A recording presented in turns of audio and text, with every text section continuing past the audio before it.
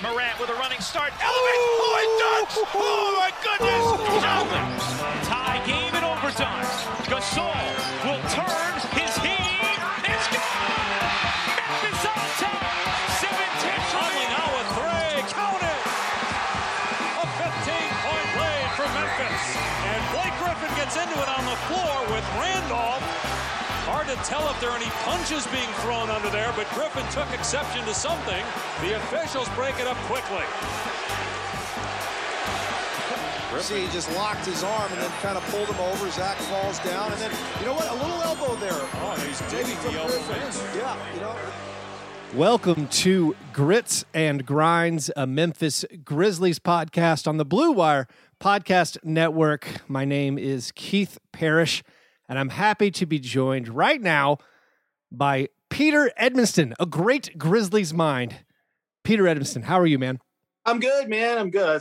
That's one of the kindest introductions I've ever been given, so I'll appreciate it. Great Grizzlies mind. Yeah. Great mind in general, hopefully. I don't know. We'll see. I know less about your non-Grizzlies opinions. I like to keep that a mystery. That's not for me to pry into. That's probably for the best for you and most people. So, but yeah, suffice to say they're great. Yeah, we haven't communicated much this year, I feel like. I miss seeing you. I didn't go to Memphis for a game for the first time in forever. I don't even know the last season where I didn't go to a single game. Obviously, there was bigger global issues that might have affected that. But I want to know, just based on this whole year for the Grizzlies, like what were like some big surprises for this year, and then like what were some of your big disappointments for this team? I know we're all in this positive, the team's ahead of schedule, whatever. Right. We've gotten that out of our system. I now want to know, like what's something surprising, which could have been positive, and then something negative. Okay, so you just want to just dispense with the positivity right out of the gate. We're just going straight negative. Is that what you want? You can do either one. All right, what was it? What was the biggest surprise for you in a good way? It sounded like you were saying, like, you know what? Screw all this positivity stuff. We've had it. It's great. Blah, blah, blah. How many times can you say we're ahead of schedule? I mean, I agree with you. I agragree with you on it. I can be positive, Peter. I can be pessimistic, Peter. We whichever role you want me to play. No, I think, so let's put all that to the side. We can get back to the good stuff, the surprise in a positive way. I think we've all focused on a lot of that stuff. So yeah, I'm with you. None of that is notable. At least not for the purposes of what you're talking about. On the negative side, I mean, I think obviously the biggest issue is Justice Winslow's total lack of any contribution whatsoever. I mean, just picking up DNP CDs, unable to even provide some kind of a defensive stopper role.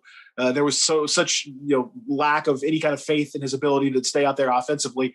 It really could have been useful in that Utah series to have a big wing stopper, switchable guy. And he just, there was the coaching staff had completely lost faith in his ability to stay out there. So if you told somebody that back in December, that he would just be a totally healthy scratch for key games down the stretch, that is shocking in a bad way. So that to me, you can't go any further than that one, Keith, because the domino effect from him not being able to play the whole series. Now you are just trying to figure out how do you put a bunch of square pegs in round holes defensively. You can't stop Utah. And, down the line now, as they face this offseason, it's a massive question about, how do you build this team? Do you have any faith whatsoever that he can actually perform? Are you just going to cut bait in this offseason and move on? The wing market and free agency is not great. Maybe you just kind of have to suck it up and deal with it. But that is this team, when they acquired Justice Winslow, did not think of him as just nothing, and a guy that was going to end up being salary filler for a trade or a non-entity. He was a core piece, and he has been awful. Yeah, they paid Dion Waiters like $14 million last season just for the right to not play Justice Winslow going down the stretch. That's interesting. I wonder if I've already move past mentally Justice Winslow, where the disappointment of his season, and there's no other word for it. I mean, to only get 26 games again, and then when he played for him just to be awful. I mean, you could, if you wanted to, you could carve out like the positive things he did. There was a few games where like he played in some lineups where they were very connected defensively. It was like Dylan Brooks and Kyle Anderson and Justice Winslow, but we're talking like dozens of minutes. You know, you're really reaching for scraps. There were moments where I'm like, this is it. Like I see this is it, but it was still the offense was so bad. I mean, we're talking historical levels of ineptitude for a guy that played as much as he did and had the usage rate that he did. You never saw guys this bad ever. Well, No, I agree with you. For me, when I'm thinking about the biggest disappointment for this season, though, maybe because maybe my expectations for Justice Winslow were more of like medium. Like I hope he could be very good, but for me, a bigger disappointment is probably just this lost season of Jaren Jackson Jr. And maybe none of that's his fault. But I coming into the season was like, I'm hoping he could show some flashes that he showed in the bubble last year. Does he become like a 20-point per game scorer? Does he show a little bit more coordination under control? And to not really get anything. I mean, to play 14 games and then the playoffs, and you're like, oh, I feel like I know less about Jaren this season than I did coming into this season. Like maybe I was wrong coming into the season, but now like that's a bigger question mark. And I think for me that edges out like a disappointment for the season, but maybe that's less Jaren's fault. Well, I think it just kind of depends on how you look at it. I mean, again, if you came in with diminished expectations for Justice Winslow, then it was probably terrible, but not like just catastrophic to see what happened to him.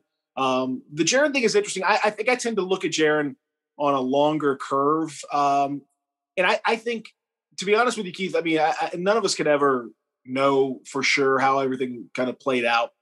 But I think the team, I'm not even really judging Jaren on this season because I think the team, rightly or wrongly, probably shrewdly in the end, took this as almost a lost season in and of their own selves. Like they looked at the amount of work, the amount of strain, the amount of stress, the lack of rest, all those things that go into it, and an injury-prone Jaren, and they took a very long, very slow, intentionally delayed process to get him back.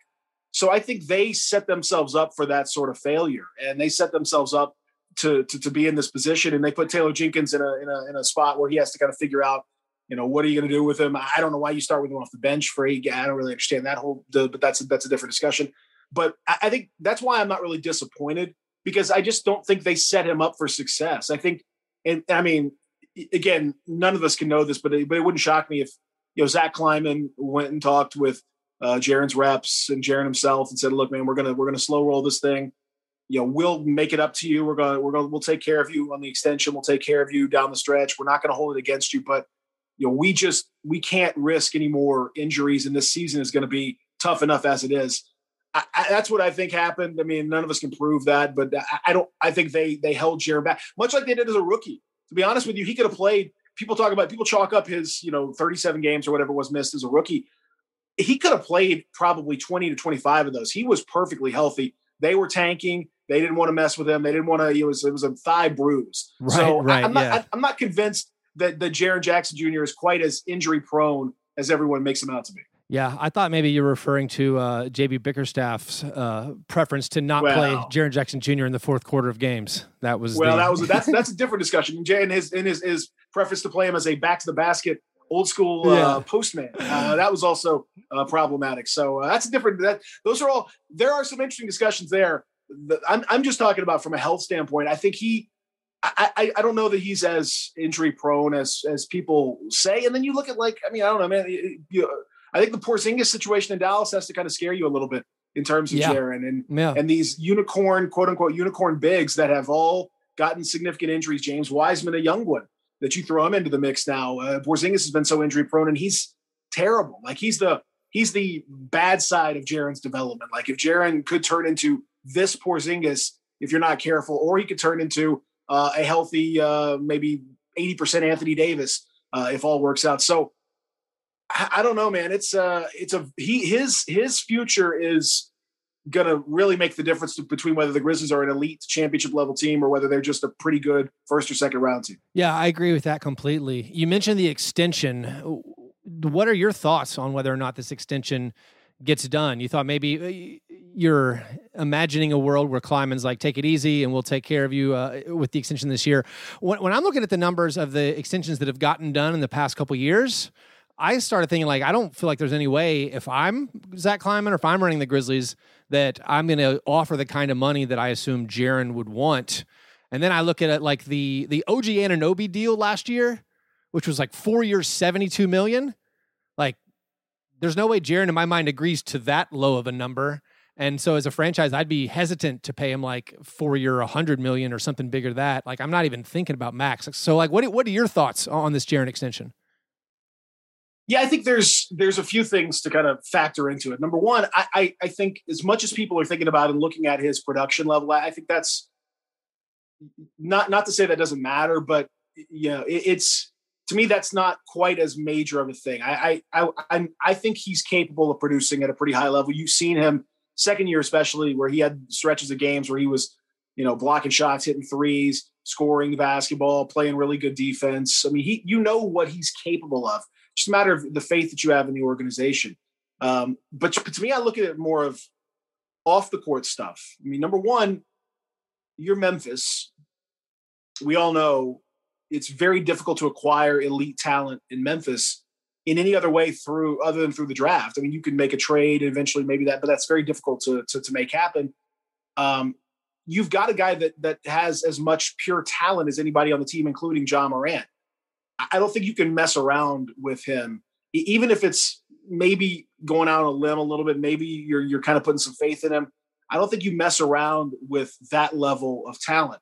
Second thing is he and Ja Morant are very close, and you're trying to send a message to Ja Morant down the line. You've already seen the level of superstar he is, and you want to do everything you can to stave off all the rumor and whisper and discussion that happened with Anthony Davis, that happened with Giannis, happened with everybody else. It's going to happen with Ja too, but you want to try to do your best to push that all away and create an environment that he feels comfortable and he knows that he's going to be taken care of.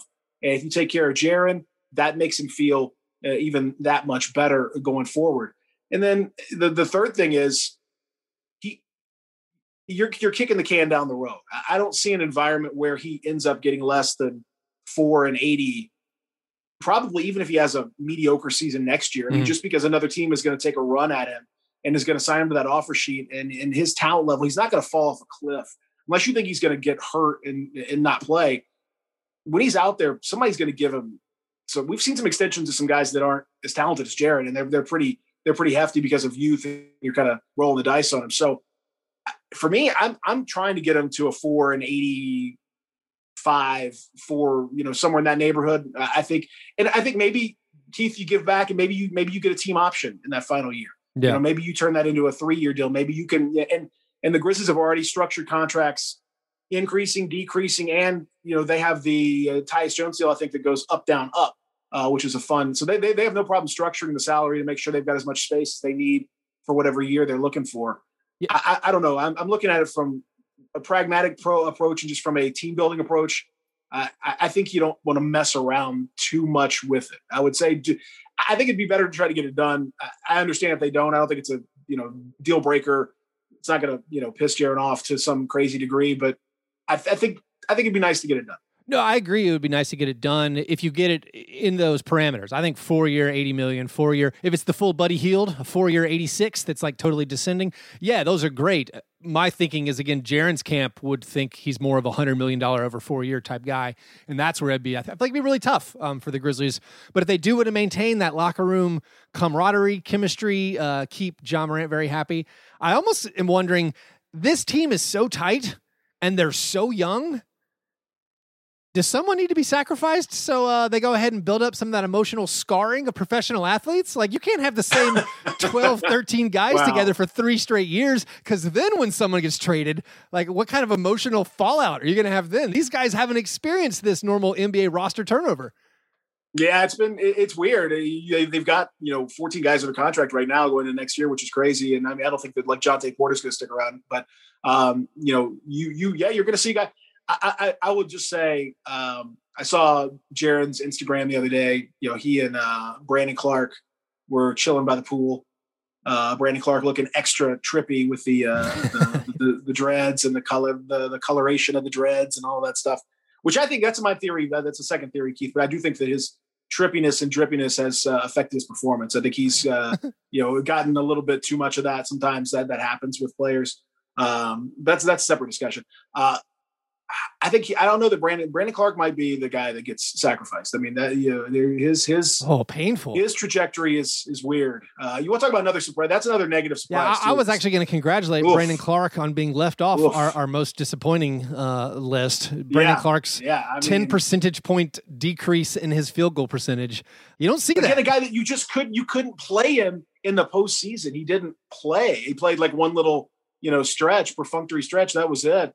For a guy that last year, you had now obviously some fans get a little crazy with some of these trade offers, but people are like, I don't know if I can include Brandon Clark in a Bradley Beal trade. No, he was untouchable. What? Yeah, he was untouchable. What?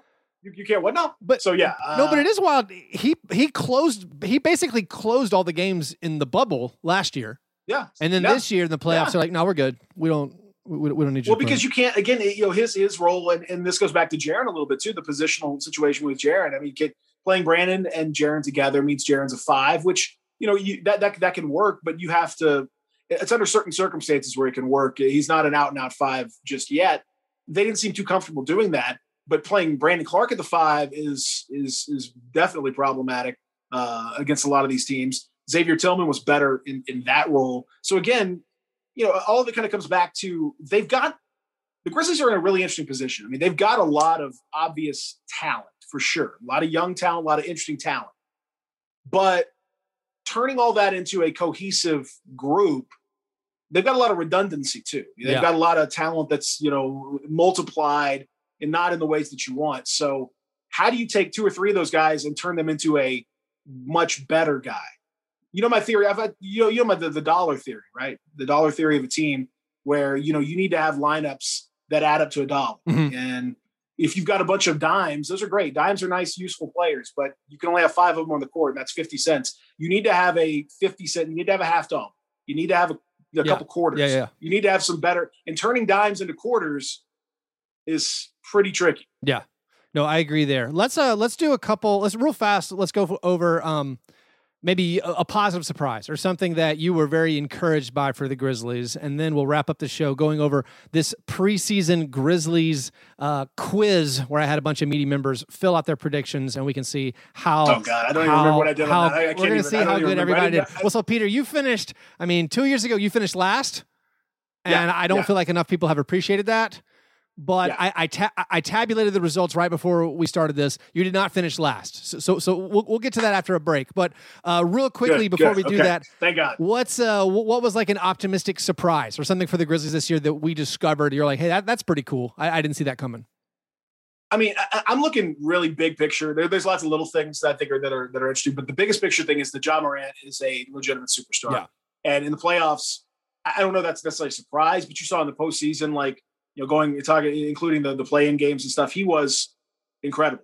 And, there was in the bubble, you saw what he did in the game against Portland. You knew his talent level was there, but there were a lot of games this season where he just kind of coasted, or he'd have some moments and stretches where he wasn't really doing his thing. And it just, you weren't maybe 100% sure what you had. And then you get to the postseason and he cranks it up to an incredible level.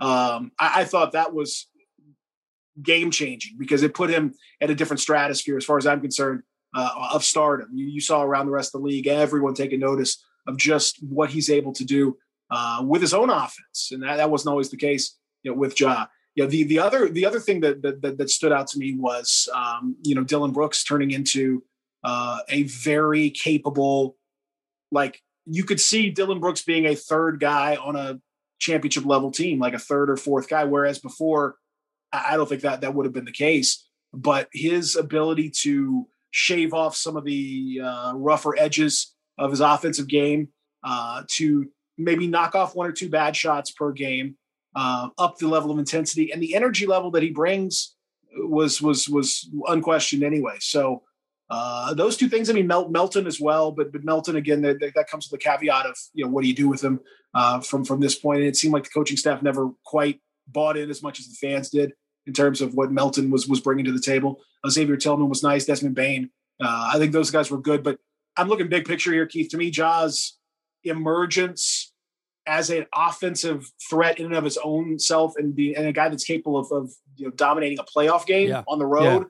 That's enormous for the franchise. Yeah, that's probably the most important, obviously, thing for the Grizzlies. I'm actually going to focus. I think my most surprising or the happiest thing I took away from this year was the rookies, that Desmond Bane and Xavier Tillman were competent, like good NBA players. Like just to get those guys where they got them in the draft and to be like, these guys are legit, like they can play on playoff teams for their entire careers. To pick that up so late in the draft, like that for me is just so exciting, like such an exciting move on the edges. Like if you just think of the Grizzlies roster like 2 years ago when you had Bruno Caboclo and Marshawn Brooks and like Ivan Rabb, these dudes were playing. These guys were like in your top 10, and to go ahead and draft guys like those would have been like, these would have been like the 5th and 6th best players on the team, just like right before Ja got here. To get those guys in the draft, I feel like that's very encouraging. No, but there's also guys I would caution slightly because you had Sam Young playing key moments for the Grizzlies early in the core 4 era. You had Gravis Vasquez hitting big shots. So the question is, much like the rest of the Grizzlies squad, those guys are great. And I think Desmond Bane in particular is exciting because of his ability to shoot, which, the Grizzlies just have not had that guy. And he can play physical defense. He's got the little T-Rex arms. We know about that. But he's able to use that muscular chest to get into dudes and get after them. But then now comes the tough part, Keith, which is, okay, can you get better? Yeah. Can you become part of the rotation? Brandon Clark last year was exciting as hell. This year he's, sitting by the pool and absolutely fine. Hadn't played, 7 minutes the whole playoffs. Like, it's just, I want to see what's next. It's great. It's terrific. They look great. You could trust them. There were only like 6 or 7 dudes that you really could trust by the end of the season for the Grizzlies. They were 2 of them. So great, but let's see what happens. You're going to act like Grivis Vasquez didn't lead the NBA in assists one year. Come on. Gravis was. I'll still never forget that shot. No one will. That was, oh my God, that was insane. He had a moment, man. If you guys have a moment, he had a moment, and he was not bad. I'm not saying he was bad. He just, Let's take a quick break, and then we'll be back to go over this Grizzlies preseason quiz and see how everybody did.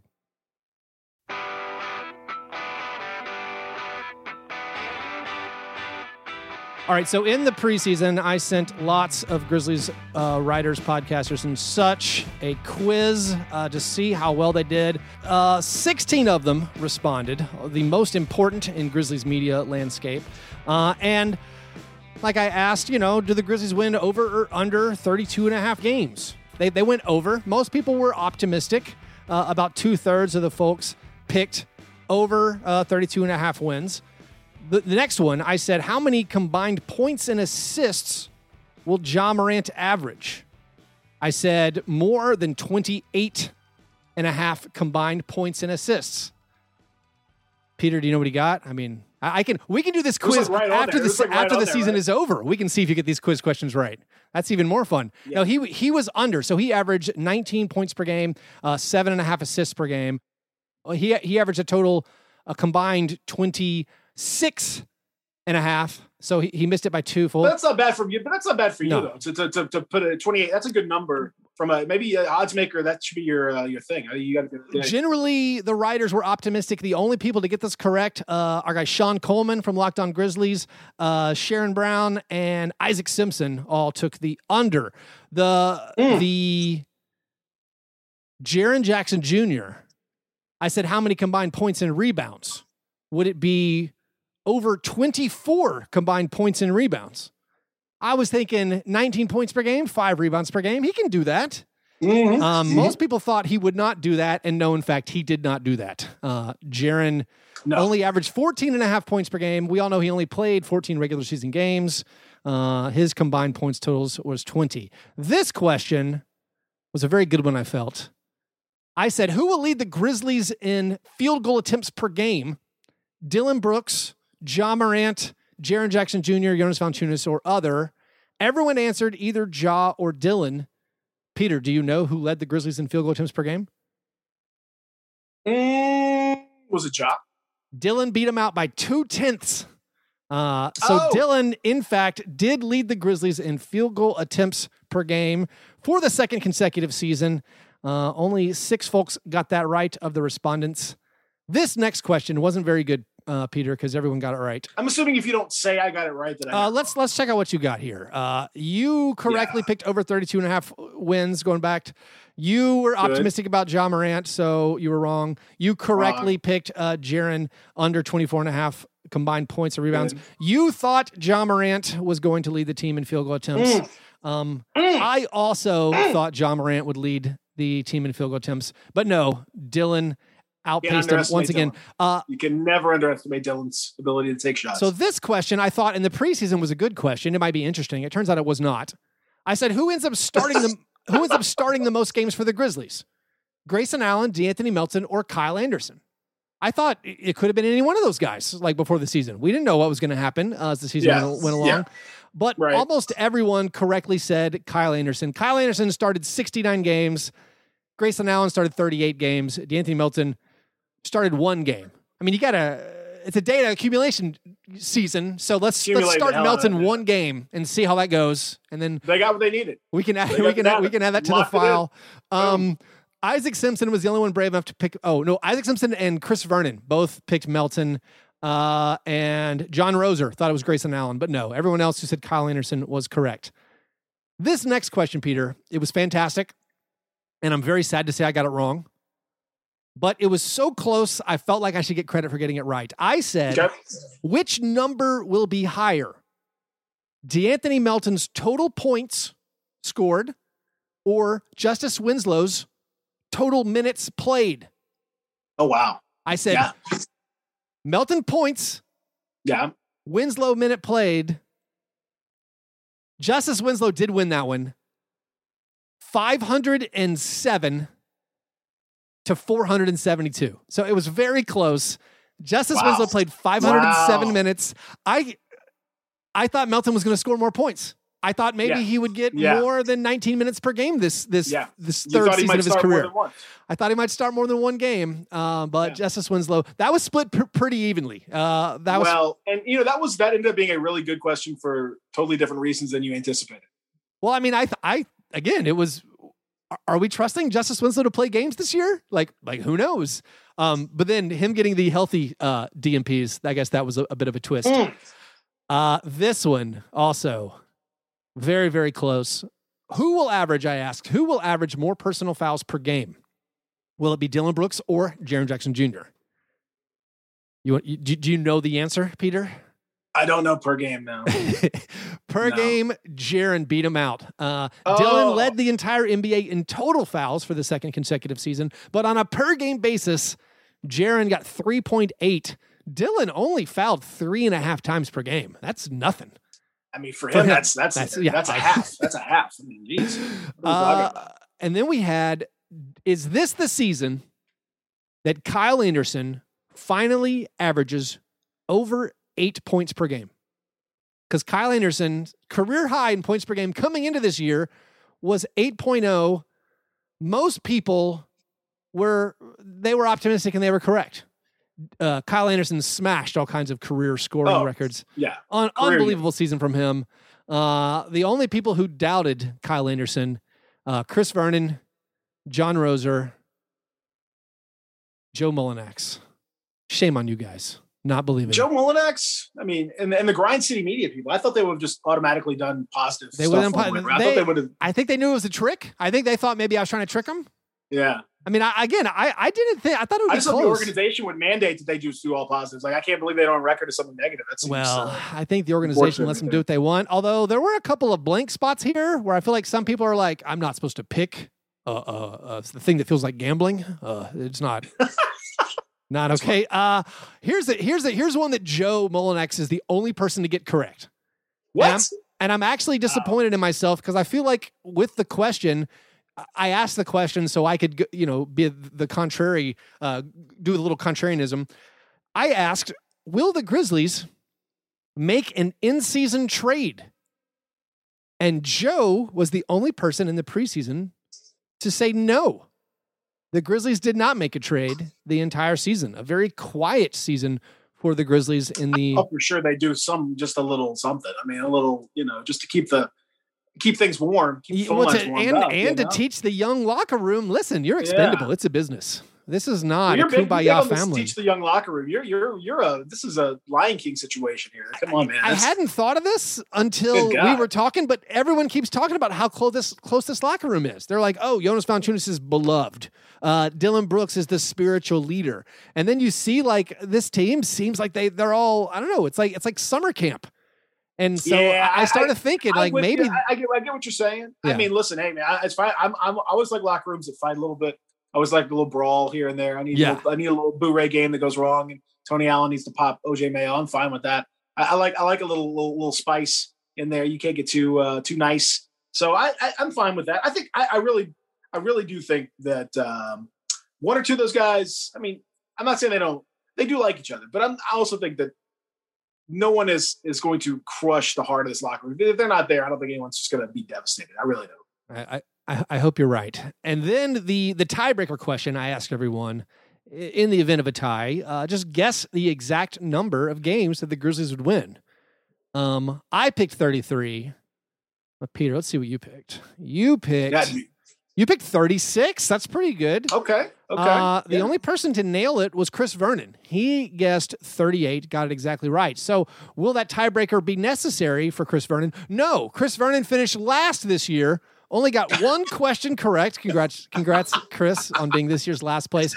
I've been there, buddy. We actually had 7 people tied with 6 correct answers. We have Jessica Benson, Drew Hill, Parker Fleming, Sharon Brown, Sean Coleman, Joe Mullinax, and Evan Barnes all got 6 correct answers. The tiebreaker, by guessing 37 wins, very close to the 38 actual wins, was Jessica Benson. So she finished. She's the champ? She's the champion this year.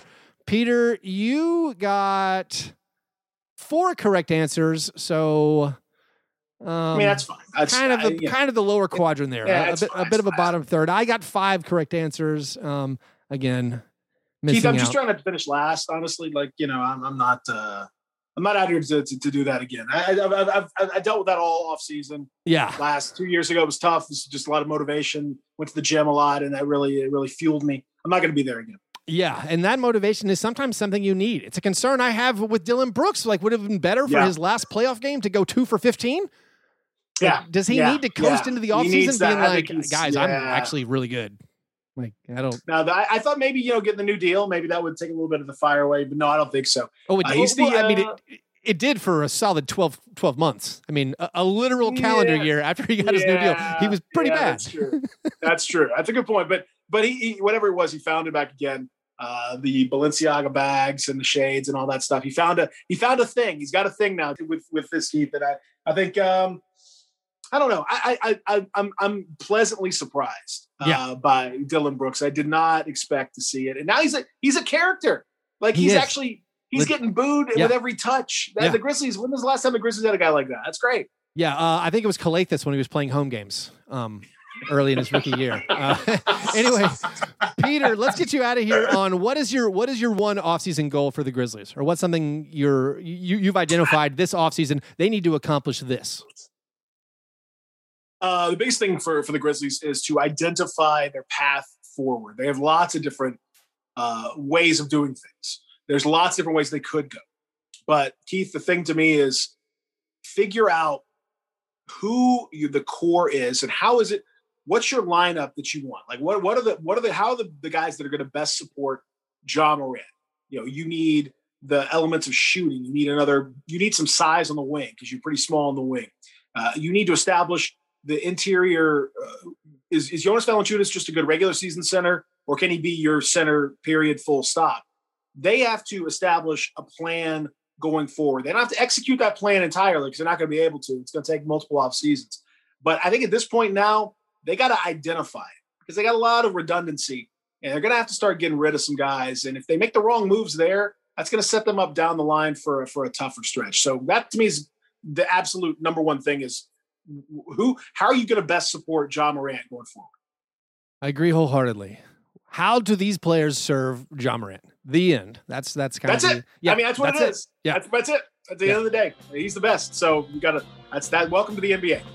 Well, thanks, Peter. I enjoyed having you on, and I'll look forward to talking Grizzlies with you sometime soon in the future. Keith, I love you, buddy. Thank you for spending a little time with me. I appreciate it.